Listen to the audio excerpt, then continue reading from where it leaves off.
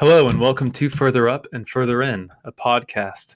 This is now episode 32 of the podcast, in which we will discuss chapter 10 of Prince Caspian, titled The Return of the Lion. This is a return to the podcast after a few weeks of a hiatus. We come back to revisit Peter, Susan, Edmund, and Lucy and Trumpkin as they are journeying back to reunite with Caspian for the great battle at the end of the book, the second battle of Beruna that is yet to come as they reunite with Caspian and everyone at Aslan's How.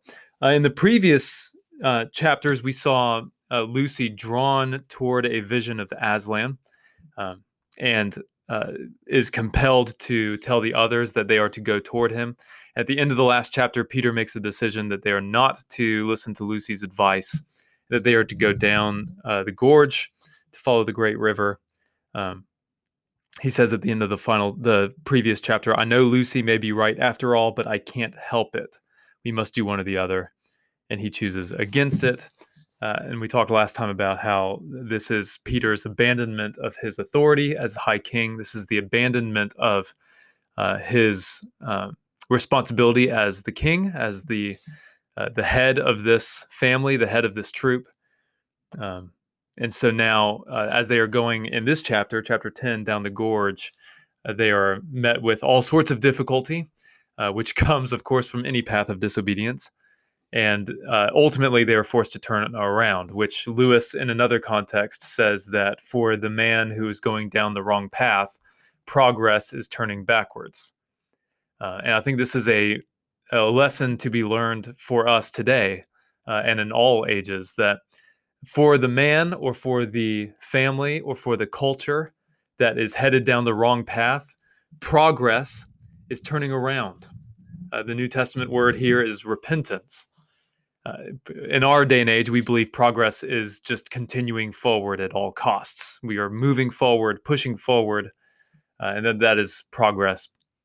And turning around or turning backwards is regress, but that's not always the case. And so in this small chapter, chapter 10, we see a microcosm of that larger truth, that in the great pilgrimage that we are on toward the glory of God, toward our destined end of Christ likeness, if we are, like Christian in Pilgrim's Progress, tempted to deviate from the road, and we move along a path of our own making, and we move disobediently, progress is not continuing on that path no matter what. Progress is turning around and going back to the place where everything went awry and starting over. And so for Peter, who made the wrong decision here, their journey downward in this descent is met with difficulty, struggle, hardship, and then ultimately with an attack. There's an arrow shot from some of Miraz's sentinels. And finally, they make the decision to turn around and double back. And Lucy's original vision is somewhat honored there, where they go back to the start. And we're met with a second vision of Aslan here with Lucy. And so this is the title of the chapter, The Return of the Lion. And the opening line sets both of those ideas in motion, the idea of the difficulty of the journey, especially the journey that is made in disobedience, but then also the difference between appearances and reality. Peter made the decision he made based on what he could see, that he couldn't see Lucy's vision of Aslan. He couldn't reckon with how Aslan might appear differently than he had before. Peter had never been in a position where he couldn't see Aslan and someone else could. And so that doesn't register with his reason. It doesn't register with his paradigm. And so there's a jar between what he sees and what is claimed as reality. And so he makes his decision based on what appearances are. And so the opening line of chapter 10, Lewis says, "To keep along the edge of the gorge was not so easy as it had looked." And so this is the path fraught with difficulty, the path of Peter's own making, the path of disbelief that they're trekking on that ultimately fails. But it's also a path that is not as easy as it had looked, that the quest that these Pevensey children are on, the quest that you and I are on, is not as easy as it looks. Sometimes we wish it were easier than it is. Often we wish the journey were not as hard as it turns out to be. that we'd like the journey to be easier than it ends. I'm currently reading The Two Towers right now, the second book in the Lord of the Rings volumes. Um, and that is a book where when the hobbits and when the Fellowship of the Ring leave the Council of Elrond, when they leave Rivendell to go on the great quest with the One Ring, they go in this this almost Edenic sort of departure, that they leave Rivendell emboldened with the quest. They leave as a band of 9, this Fellowship of the Ring. And then it's almost immediately that they begin experiencing all sorts of difficult trials. That They lose Gandalf in the mines, they lose Boromir, Frodo and Sam depart one way, Aragorn and Legolas and Gimli go another. And in Tolkien and in Lewis's friendship, you see these shared themes. And the idea of the journey being more demanding or more difficult or more arduous than we'd like, harder than it looks, is certainly a shared theme.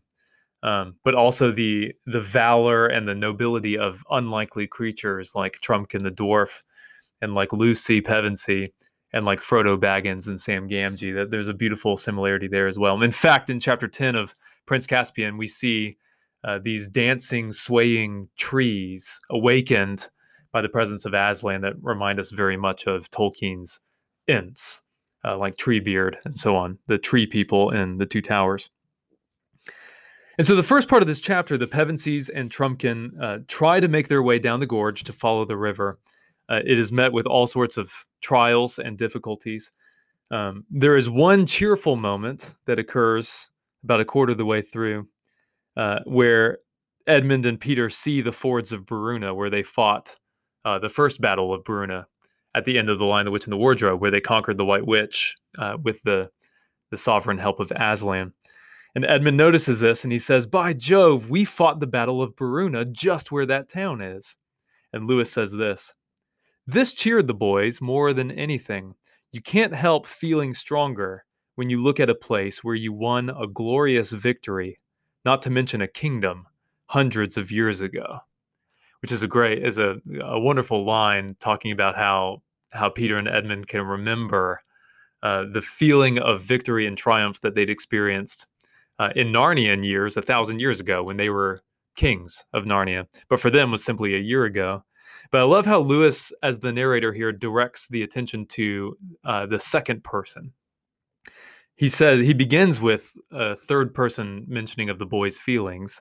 This cheered the boys more than anything. But then he says, "You can't help feeling stronger when you look at a place where you won a glorious victory, not to mention a kingdom hundreds of years ago." So it's not the first time Lewis does this, where he turns the focus of the narrative voice directly to the reader with the second person address, "you." But it's almost as though Lewis is speaking from personal experience and is inviting the reader to recollect his or her own memories of great victories in their lives. You can't help feeling stronger when you look at a place where you won a glorious victory. Lewis is welcoming the reader into this shared experience of remembering great, glorious triumphs, great victories. And I love that this is placed right in the middle of a journey that is stressful, difficult, demanding, and ultimately disobedient. Peter and Susan and Edmund disobeyed Aslan's will. They didn't listen to Lucy's evangelistic push that Aslan is drawing us closer to him. That they are ultimately going the wrong way, and yet there's a grace placed with this memory of great triumph, this memory of Aslan's move at other points in their lives. And this may even be preparation for the repentance, where they eventually turn back around once the road they're on runs out. That God places, this is such a human point, God places these memories, these Ebenezers, these memorials of triumph and memory, and these altars of remembrance in our lives for us to remember what God has done, and these great triumphs and these glorious victories that happened 1 year ago, hundreds of years ago. That's why I think reading literature on the lives of the saints, reading about church history, reading about those who've gone before us and their great faith. This is Hebrews 11 with this great uh, journey down the halls of heroic men and women of the faith. And all throughout the Old Testament, God is often referred to by the God who has done great things, the God who led us out of Egypt, the God who provided. And so I think here for Peter and Edmund to remark on the glorious victories of the past and for that to cheer them is a bit of encouragement and a ray of light in an otherwise dreary moment in the chapter. It doesn't last long, of course, because it's at this moment that arrows come whizzing past them and anchoring themselves into trees, that they're under attack. Trumpkin tells them all to get down. He says, quick, quick, get back and crawl. And he drags Lucy down to the ground, and they all start to crawl away from the attack. And there's a particular description here that I want to read aloud because it's rather interesting. Perhaps another personal reference for Lewis as the writer here. He says this when they're under attack. They turned and wriggled along uphill, under the bracken, amid clouds of horribly buzzing flies. Arrows whizzed round them. One struck Susan's helmet with a sharp ping and glanced off. They crawled quicker. Sweat poured off them. Then they ran, stooping nearly double. The boys held their swords in their hands for fear they would trip them up.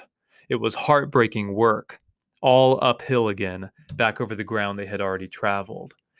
And I think it's difficult to read that without your mind wandering perhaps to Lewis's own experiences in wartime. That Lewis fought, just like Tolkien, in the First World War.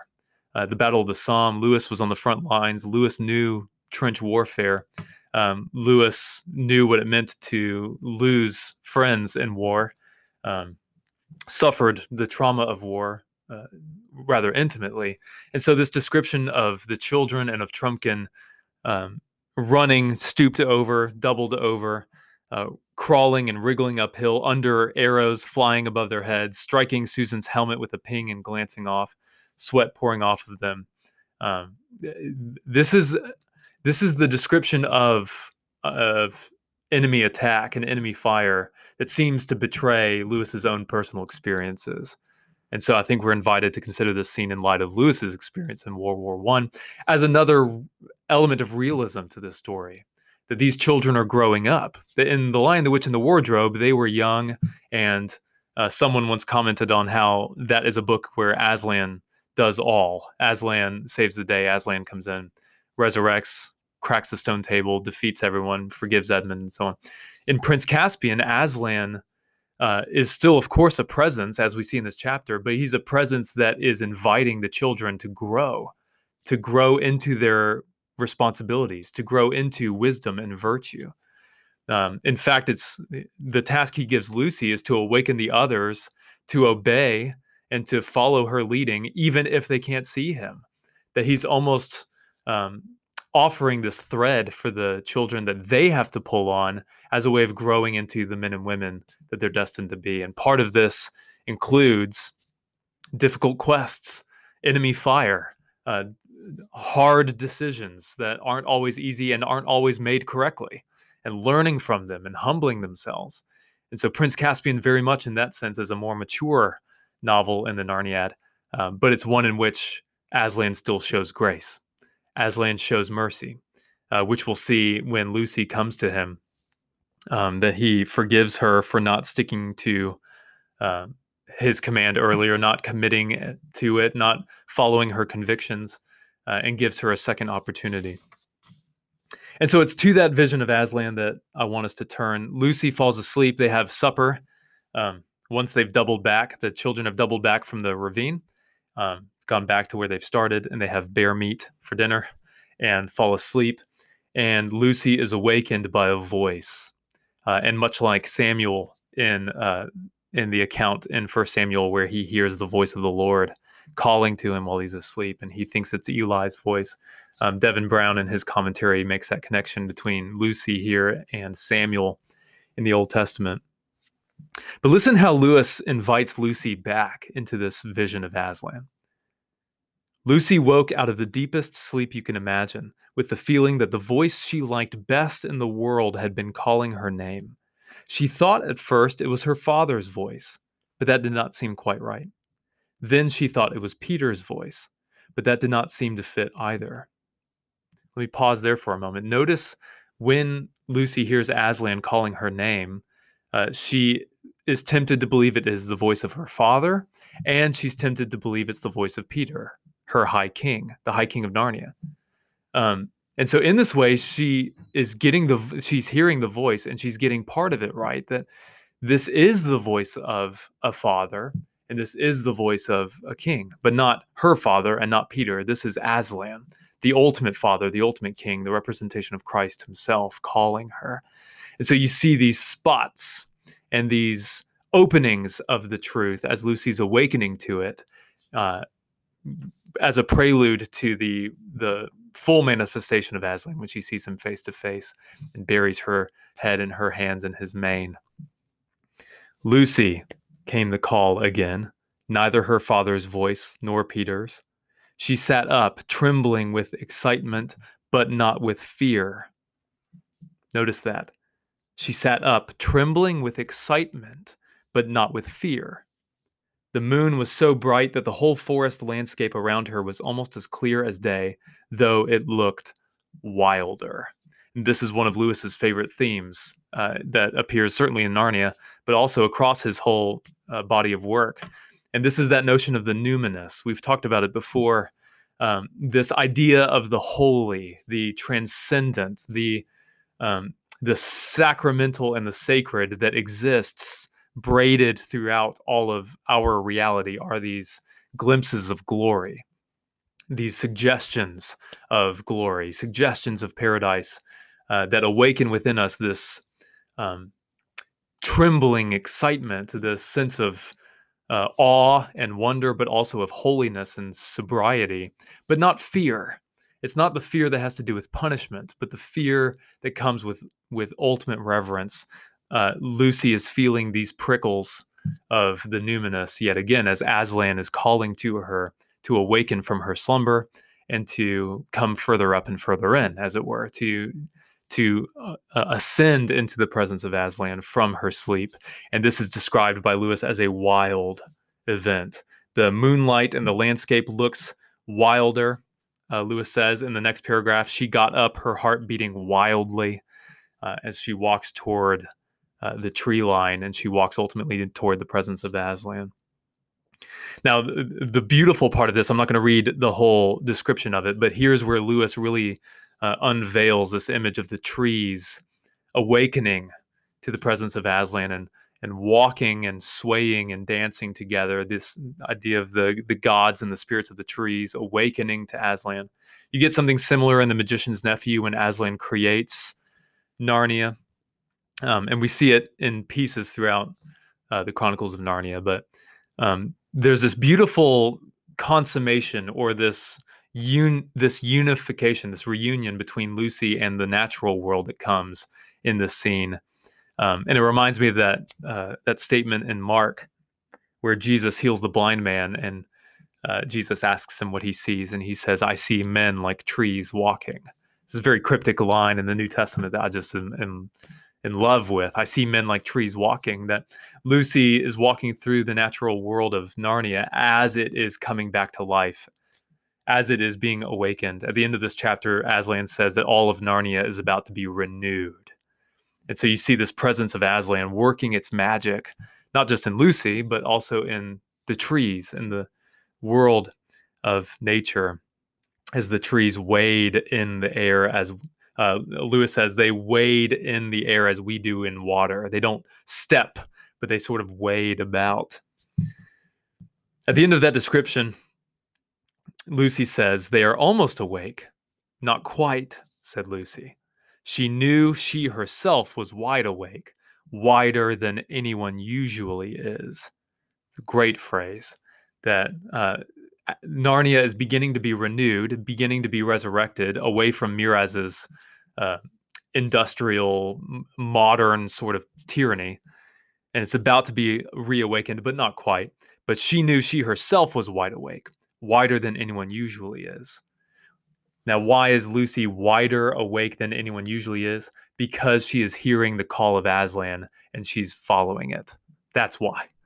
This whole chapter is a case study in the call and response of God with his creatures. The God calls to us. Aslan, in another context, says, "You would not have come to me unless I had called you. You would not have called to me unless I had called to you." In John, he says that we love because he first loved us. That there's this call and response relationship that we have with our Maker. That when he calls to us and we come, that is the beginning of the awakening. And when we are following that thread of obedience, chasing after the voice of God and the holiness of God, we are wider awake than anyone usually is. You see this reflection on awakening, coming awake to what is true and real in the allegory of the cave in Plato, where Plato depicts all of humankind as enslaved to this shadowland. That's a favorite image of Lewis's as well. In the last battle, one of the final chapters is called Farewell to Shadowlands. That Lewis, and also in the Silver Chair, he operates with this sort of Platonic level of the underworld and the overworld, the sleeping world and the waking world, the Shadowlands and the land of substance, the land of ultimate things. Narnia is richer and greater, come further up and further in. He does this in The Great Divorce as well, where heaven is more solid than earth. It is thicker and more real than earth.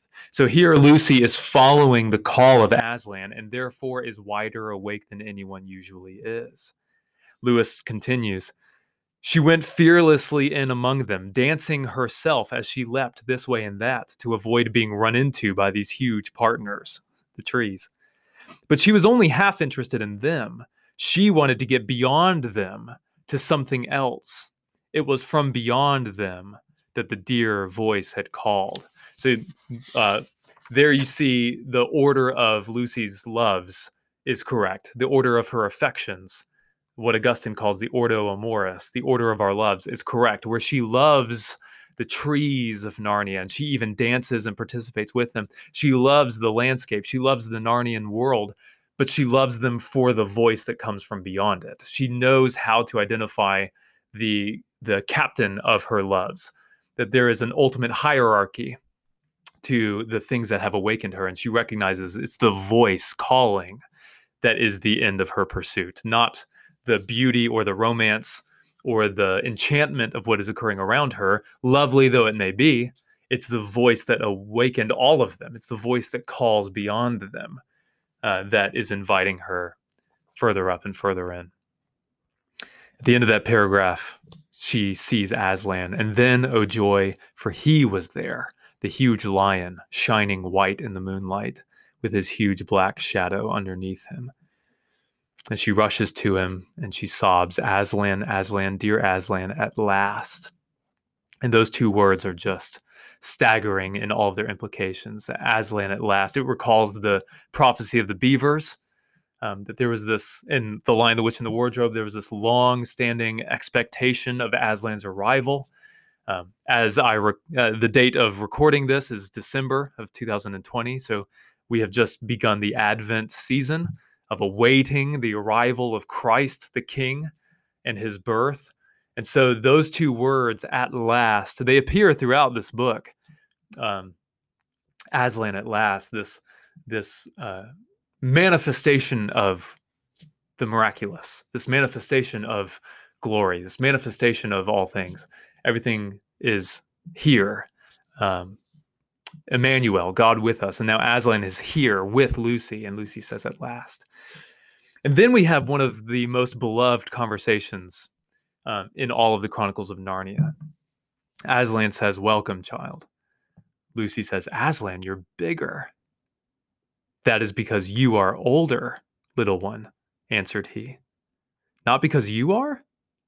I am not. But every year you grow, you will find me bigger." It's a beautiful conversation between Lucy and Aslan, where Lucy says that Aslan is bigger, and Aslan says, "No, no, no. Aslan tells Lucy. Lucy tells Aslan that he's bigger, and he says, "That is because you are older." And so Aslan doesn't age. He says it's not because I'm older that I'm bigger. Aslan says I'm bigger because you have grown. That every year you grow, you will find me bigger. This is a beautiful lesson in the perspective of faith. That as we walk with Aslan, as we grow in wisdom and in virtue, we see more of Aslan. We see more of Christ.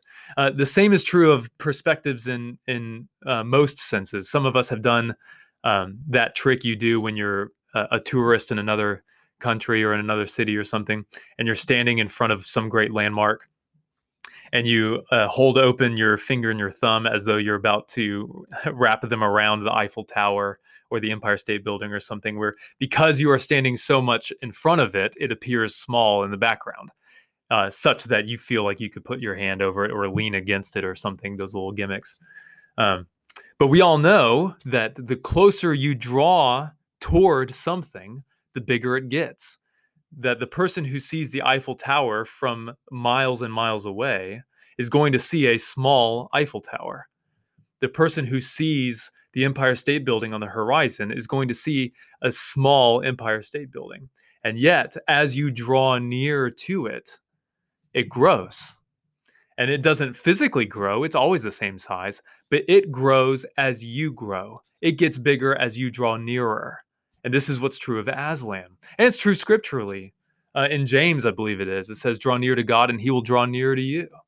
That as you grow, you find Aslan bigger, mightier, stronger, more glorious, more welcoming. This is the promise of the gospel. It's the promise of the Chronicles of Narnia, certainly. The title of this podcast is Further Up and Further In.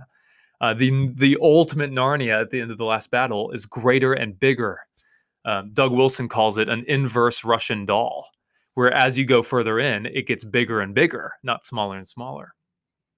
And so this is a beautiful inkling toward that ultimate reality, that as you grow, as you deepen your faith, Aslan grows bigger. That you see more and more of it because you are drawing nearer and nearer to it. It's a beautiful truth that Aslan invokes for Lucy here.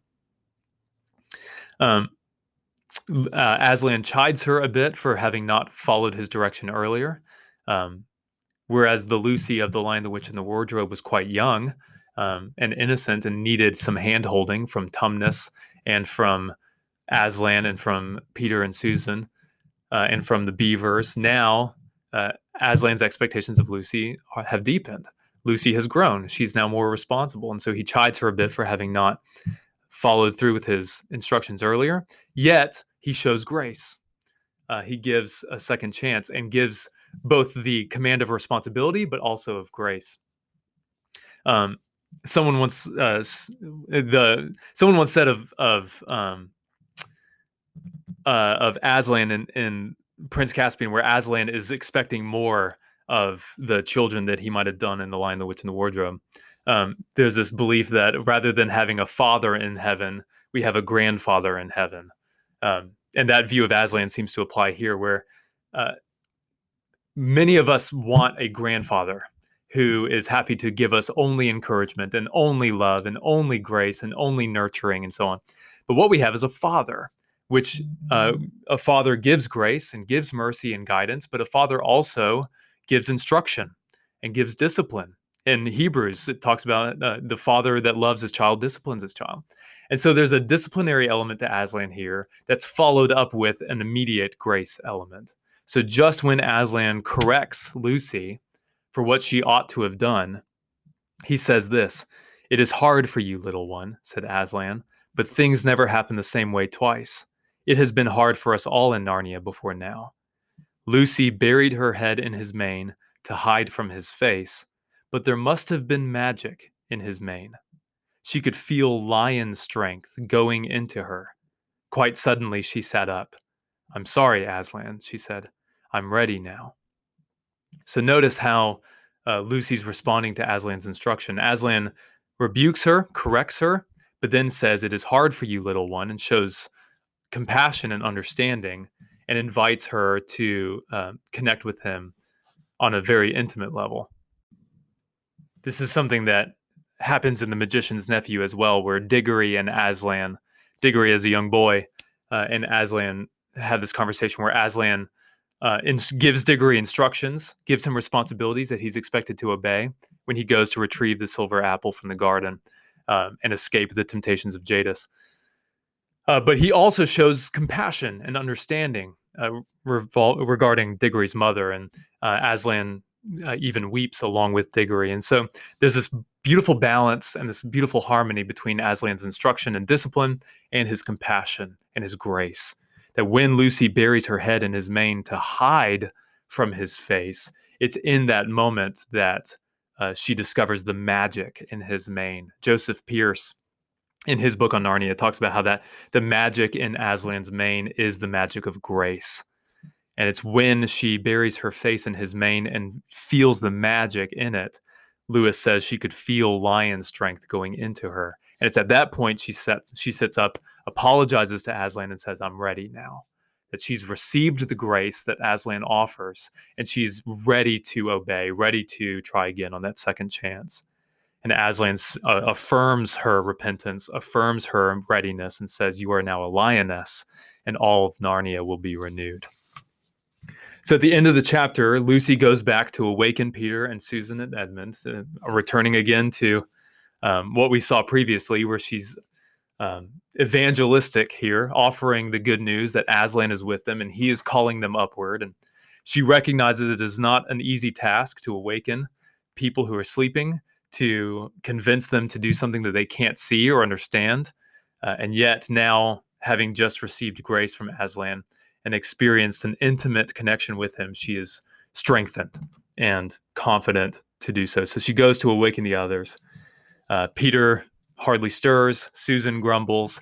Edmund awakens, but is cheerful at the prospect of Aslan's presence, but again tries to convince her that she's simply seeing things. So we see that Lucy's task is not an easy one, and yet she must go and awaken the others. And I mentioned Plato's allegory of the cave earlier about those who have been awakened to the truth are commanded and called to go back to those who are still in the shadow world, those who are still enslaved to the false vision, and to try to awaken them to the truth. This is what the task of education is. Education itself comes from the word educare, which in Latin means to lead out. And that's the idea. You are leading people out of darkness into light, out of slumber into the waking world, out of falsehood into the light of truth. And this is Lucy's task, and she ends the chapter on that. I want to end with a poem that's written by a man named Lawrence Tribble back in the 18th century, this American poet.